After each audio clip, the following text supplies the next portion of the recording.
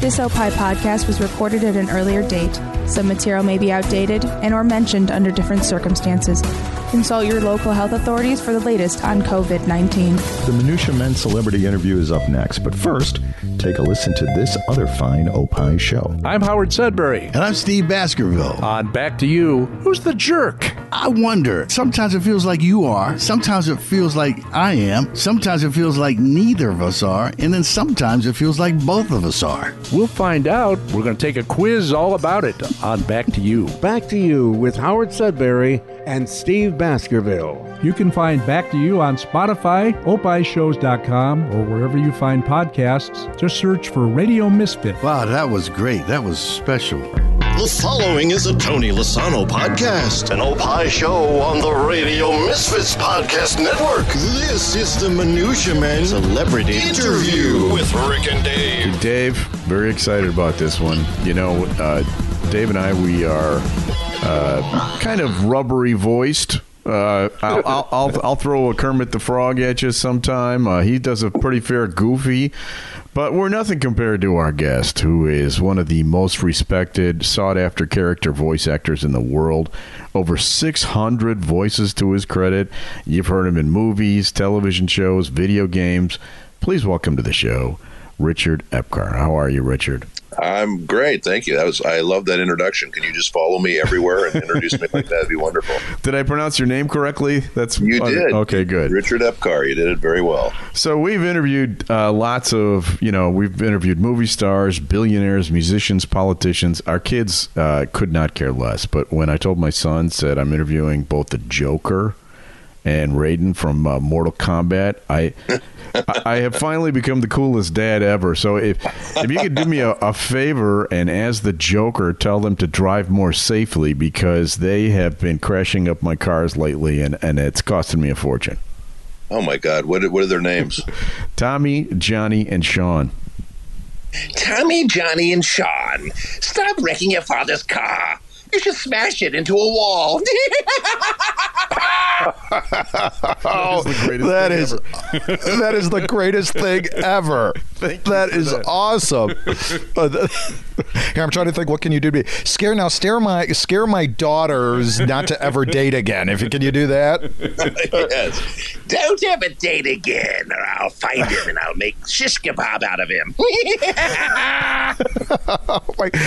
Dude, I hope you have blocked off about 6 hours, because we are just going to have you do this over and over again. We had, a couple of months ago, we had Debbie Derryberry on, and we were just fascinated. I'm sorry? I said she's a sweetie. Oh, my God, she was wonderful. But we were just fascinated how she came up with her voices. Sometimes she just knew, and what she said about a process is sometimes she just knew immediately when she saw a picture what the characters should sound like. And then sometimes she had to work. Can you talk us through your process a little bit? And is that similar with you? And I take a lot of drugs. That's what helps me. No, I have a similar process to Debbie. Obviously, if I can see a picture of the character, it helps me immensely, because then I can just imagine what that guy sounds like. It's very helpful. And, sometimes you go in the booth, for an audition for something, and they don't have a picture of the character. So you have to go off of a description of what the character's like. And then you just try to come up with a voice to fit that description. A lot of times you'll come up with something, and then they'll cast you, and then you work with the director to kind of refine or to refine your the voice that you've come up with, and make it kind of what they want. So, there's a lot of different ways that you arrive at the voice at the end of the day. Well, I'm looking over your credits. I see you played both the president of Earth and Steve Bannon. Now, first of all, tell me they're not the same. And secondly, I imagine it's tougher to do a voice for a real person than it is to do a fictional character. Would that be a fair statement? Yeah, it can be. I recently did are you talking about the JFK thing that I did? Yeah. Yeah, that was that was one of the most enjoyable jobs I've ever had, just because I've always been a huge fan of JFK, and then to be able to do him. And it's an animated thing. I don't know what's happening with it. It looks amazing. We had some super talented people working on that, and it was just a great time to work on that project, and it came out so great. So I hope something wonderful happens with that. But as of right now, it's kind of in limbo land. It is in limbo land, sadly. I don't know what's happening with it, because there's things about it that are very controversial, I guess, and they're having a hard time getting it through. But maybe now is the time he'll do something with it. Michael, my buddy Michael, who directed it and wrote it, and he also did a great movie called Shoot 'Em Up with Clive Owen. I don't know if you remember that or not. Oh, wow, yeah. But I said to him, why didn't you have me in that movie? He said, I didn't know you then. I said, that's no excuse. You can dub me in now, right, after the fact. Yeah. I just want a scene with Monica Bellucci, that's all. The technology is there to make that happen. So let's get working on it. Is that so wrong? I'm looking over 4 decades, right? We are in our fifth decade. We are actually in the 5th decade, and you have done, like Rick said, hundreds of voices. I'm curious, do you remember all your characters, and do you ever see anything or hear something you go, I think that's me, but I'm not 100% sure. I mean, you've done, for 40 plus years. Do you remember everything you've done? Have you ever had a situation? Of course not. It's over 600. It's probably over 700 at this point. But the thing is that I love the fans and the people that enjoy my work, that show up at the conventions, and there'll always be somebody there who has some show that they love that I did, a million years ago, and I won't even remember doing it. And they'll go, do a line from blah, blah, blah. And I'm going, what is that? And you were so-and-so. And I go, who's that? It's like, it's insane, because, a lot of times, you go in and you do the job, and after you've been doing this, like, as long as I've been doing it, you go in sometimes, and sometimes some of them are just, literally just a job. You go in and do them, and they don't really stick, But there are the ones that are my favorites that I do and that I keep doing and are recurring characters, and those are the ones you remember and love. But there's a lot of them out there that I just came in and did the job, and then I don't know about them, and then for some reason, whatever, it really hits, impacts somebody, and they remember it, and they ask me about it, and and I have to say to them, I'm sorry, I really don't remember that, Well, and a lot of times, don't they also have you do like the incidental voices where you'll come in and you'll do a million just characters in the background, and then like for instance, when we were talking to Debbie, that's what she was doing when she was doing the Toy Story Aliens, and suddenly that became a big thing, and she had no idea. Yeah, it's funny because, a lot of times when you do those jobs, you do your main character, and then they may ask you to do some, supernumerary characters. And, your whole thing with that is just trying not to sound like your main character. Right. So, Yeah. And you have such a distinctive, deep voice, too. It must be hard for you to vary it up. I mean... Well, it's funny, when I first started out in this business, they basically typecast me, and I played, mostly characters with my voice, with my regular voice, like Bateau and those sorts of characters, and Raiden are very, those similar heroic kind of characters. But as I went on and I started showing them that I could be very versatile and do all kinds of characters, they now they allow me to do all kinds of characters, which is really nice, and I enjoy that. And one of the most fun thing for me as a voice actor is to do a character where people said, "Oh my God, I had no idea that was you." That's great. Yeah, and that's fun.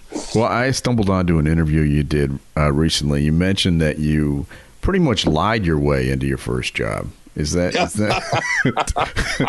us that story. What kind of cocktail interview are you listening to? Is that true or not true, sir? Can I take the fifth on that? Or, okay. Well, no, we've got 9 minutes to fill. Just tell a story. Just make something up. We don't care. Well, here's what happened. You're talking about the very, very first voice job I did, which was for some movie, which I don't even remember. See, this is another one. This is the first one I really did. I don't even remember the name of it. But what happened was my wife, Ellen Stern, who's also another wonderful voice actor and director in her own right, we were dating at the time, and she had worked on a movie for this company. And they had done another movie, and they didn't like the actors in the second movie that they did, or I should say the first movie. And they wanted to replace all the actors' voices. So they had auditions, and she said, "Can my boyfriend come to the auditions?" They said, "Sure." So when I went in to audition, the guy said to me, it was a dubbing job. I had to replace the voices of somebody that had already recorded. And they said, "Have you done this before?" I said, "Oh, yeah, I've done it a million times." And I never did it before in my life. And, and I went in and I took to it like a duck to water because I'm also a drummer. And there's a rhythm to dubbing. There's a real rhythm to it. And you find that people that are musical are much better at this kind of work than people that are not musical. I've had to direct celebrities and people like that are just, it's like pulling teeth. They just are clueless about doing this. I'm talking about dubbing now. I'm not just talking about voicing. But anyway, I took to it.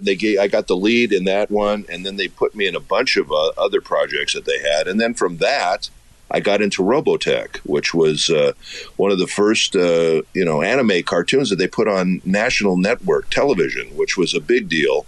And that was another show, a little silly show. We thought nothing of it. We were recording it like 2:00 in the morning.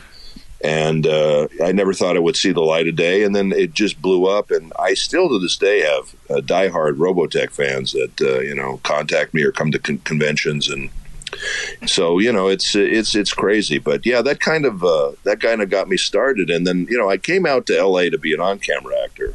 And I did a lot of, TV. I did a lot of soaps and a lot of TV shows and some films. But when I started doing the voice stuff, I just got so busy with it. I was working constantly, and thank God I still am. So, it's been a real blessing in many ways. Well, one of the characters you did that still people are talking about is the second henchman in Matlock in 1988. That in fact, it was so good they brought you back for 2 episodes, I think, right? Yes, they did. People are actually talking about that, huh?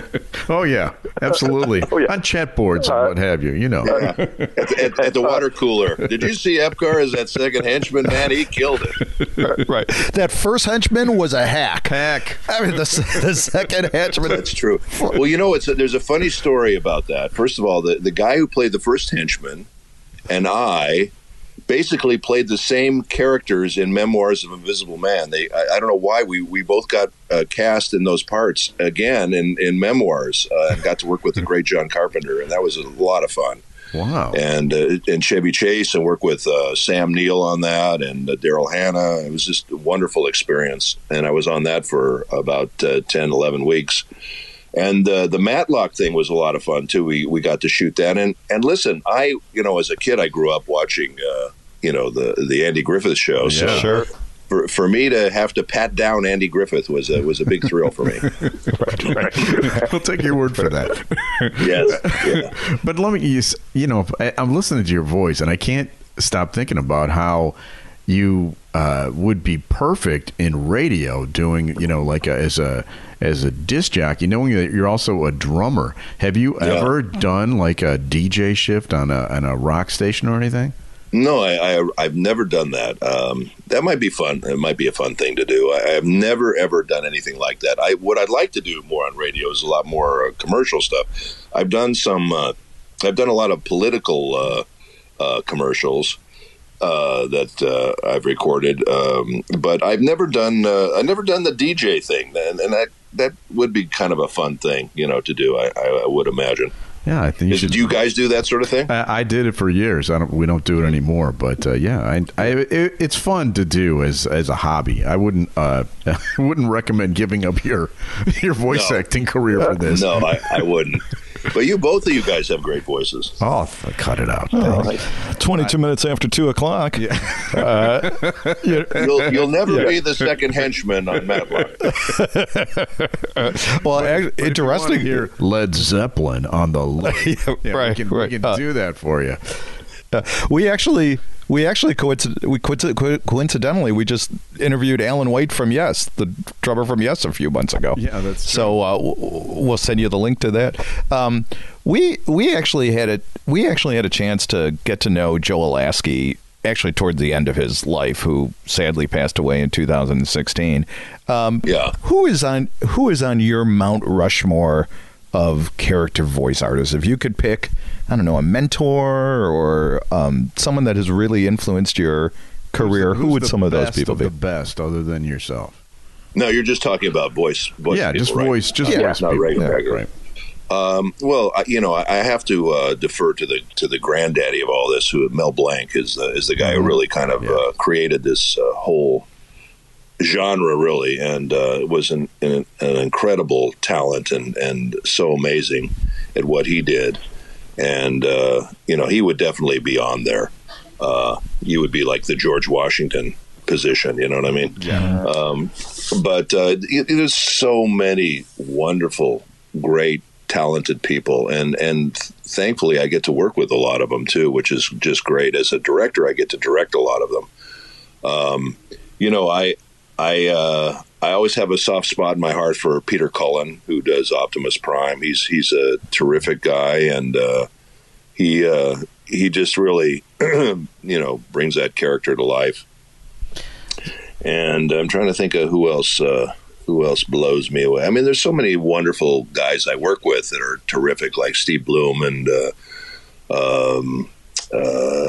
Nolan North and Troy Baker, and all these just greatly talented people that I have an opportunity to work with, and it just it makes it great. So I have to say that one thing that's the big difference between the on-camera world and the voiceover world is that 99.9% of the people in voiceover are just the nicest people you ever want to meet, and they're just terrific to work with. Whereas the on-camera world is not as big. I mean, listen, I've had mostly really good experiences, so I would say 95% of the time. But there is that 5% of the people that you work with on camera that we would have to put them in the dick category. Yeah, or diva. Oh yeah, it's there's an ego thing there, right? Mm-hmm. Yeah, there is, and it's not as prevalent in the voiceover world, thankfully. So that's kind of a nice thing. You don't have to put up with crazy people's egos when you do this stuff. Hold that thought. We'll have to take a break. Minutia Men Celebrity Interview will be right back. I'm Sam. I'm Kimmy. And it's Tommy. on And Friends, we get in touch with our roots and look back at our time on Lozano and Friends. Where the birth that's right. Make a conversation. of our friendship started. And we still talk over each other since that day. Nothing much has changed. It's a bad habit we picked up. Listen to And Friends on Spotify, opishows.com, or wherever you find podcasts. Just search for Radio Misfits. I'm Rick Kemper. And I'm Dave Stern. We're the hosts of Minutia Men, where we talk about stories like throwing coins in an engine for good luck, Jesus' foreskin, getting fingered by your severed finger, and the dancing Itos. All that in unlimited tangents on this week's Minutia Men. Listen to Minutia Men on Spotify, opishows.com, or wherever you find podcasts. Just search for Radio Misfits. Coming up on the next episode of the Car Guys Report Informed Automotive, we talk about some super cool 80s supercars recently for sale, plus discussion about rear-engined classics. I'm Mark Vernon. Join me and Luke Hostelbel for these stories and more on the Car Guys Report, a Tony Lasano podcast, an Opie production on the Radio Misfits Podcast Network. We are back with more Minutia Men Celebrity Interview. Well, I appreciate you putting up with us for a few minutes to do this interview. And this is your chance. There's something out there that you want to promote? You have so many things going on. What are some places that people can find you? Okay, well, first of all, please, if you're listening to this, do me a solid. I would really love this if you could follow me on Instagram. I'm really trying to bolster my Instagram. It's pretty weak right now, so I would love to have a bunch more followers on Instagram. The big thing I'm excited about right now is May 1st. This May 1st, I'm doing a wonderful online convention for Color World, and you can go on to any of my pages on Facebook or Twitter or Instagram, and you can find the link there to join us. We're going to be doing a free panel from the cast of Lupin III, which is the cast I put together, actually, back in the day, about 20 years ago. We did the Red Jacket series, and then we did the Blue Jacket series, which was the #1 show on Cartoon Network. My wife co-directed that with me, and then I did another Blue Jacket series, and I'm doing several of the movies, directing them. I'm directing and writing a new one right now as we speak. And, of course, the Lupin the first, the CGI movie is on Amazon right now. And if you have not seen it, I highly recommend it. It's great. I did the adaptation on that one and played Jigen in that one, another one of my favorite characters. And if you get a chance, check it out. It's an incredible looking movie. But May 1st, we'll have the cast of Lupin III, and you can watch the panel, and you can ask us any questions you have about Lupin or anything else that we do. And also, you're going to record that too? I'll put it up there on YouTube. You can record it. You can get autographs. You can spend time with me. You can pay me to paint your house, whatever you want. It's fantastic. It's an incredible thing. And I would ask everyone, please, if you get a chance, come check me out May 1st on Color World, the convention online. And like I say, just go to any of my pages and you can find it there. Well, if you ever come to Chicago, we'll bring you into the radio station and you can introduce a Led Zeppelin record for it. Well, that's awesome. I would love that. And, Chicago is where NetherRealm is, who does the Mortal Kombat franchise. Oh, that's right. And it's a funny story about that because I did Anime Central. Have you heard of that convention in Chicago? Sure. Yeah, that's a big one. And I did another one, the big one. What is it? N323 or something like that. Yeah, something it's one of those weird titles. But that was a huge one. But the Anime Central, I was there, and Dominic, the guy who directs the Mortal Kombat sessions, he's based out of Chicago, and he said to me, and I always feel bad about this because he said, the people that work at NetherRealm don't believe that the same guy does Raiden and the Joker. They can't believe it's the same person. So he said, would you come to the studio and do the voices for them? And I would have loved to. Sadly, my time was mapped out for me. But if I ever get back to Chicago, I'm definitely going to hit up NetherRealm and go see those guys. And I would love to see the studio.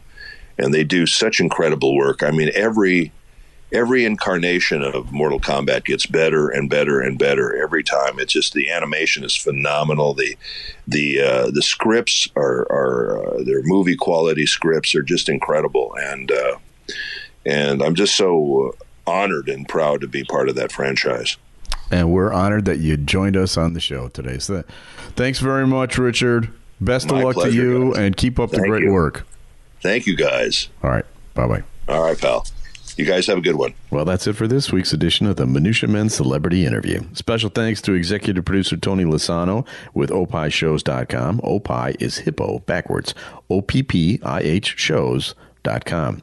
Distributed by Ed Silla from the Radio Misfits. Great Talk Radio isn't dead. It just moved to a better place. RadioMisfits.com. And we'll be back again next week with another edition of the Minutia Men Celebrity Interview. This Opie podcast was recorded at an earlier date. Some material may be outdated and or mentioned under different circumstances. Consult your local health authorities for the latest on COVID-19. The proceeding was a presentation of Opie Productions. Find our other great shows wherever you find podcasts podcasts, including opishows.com. Thank you. This has been a presentation of Opie Productions. Tony, can you shut up? On this episode of Stick to Everything with Larry Hawley and Paul M. Banks, we talk about the origins of our podcast and how they actually began before the COVID-19 pandemic, and we mean just before. We also reflect on how the world completely turned on its axis over the course of the few months since we recorded that pilot. And it has affected all of us a lot. Listen to Stick to Everything on Spotify, opishows.com, or wherever you get your podcasts. Just search for Radio Misfits.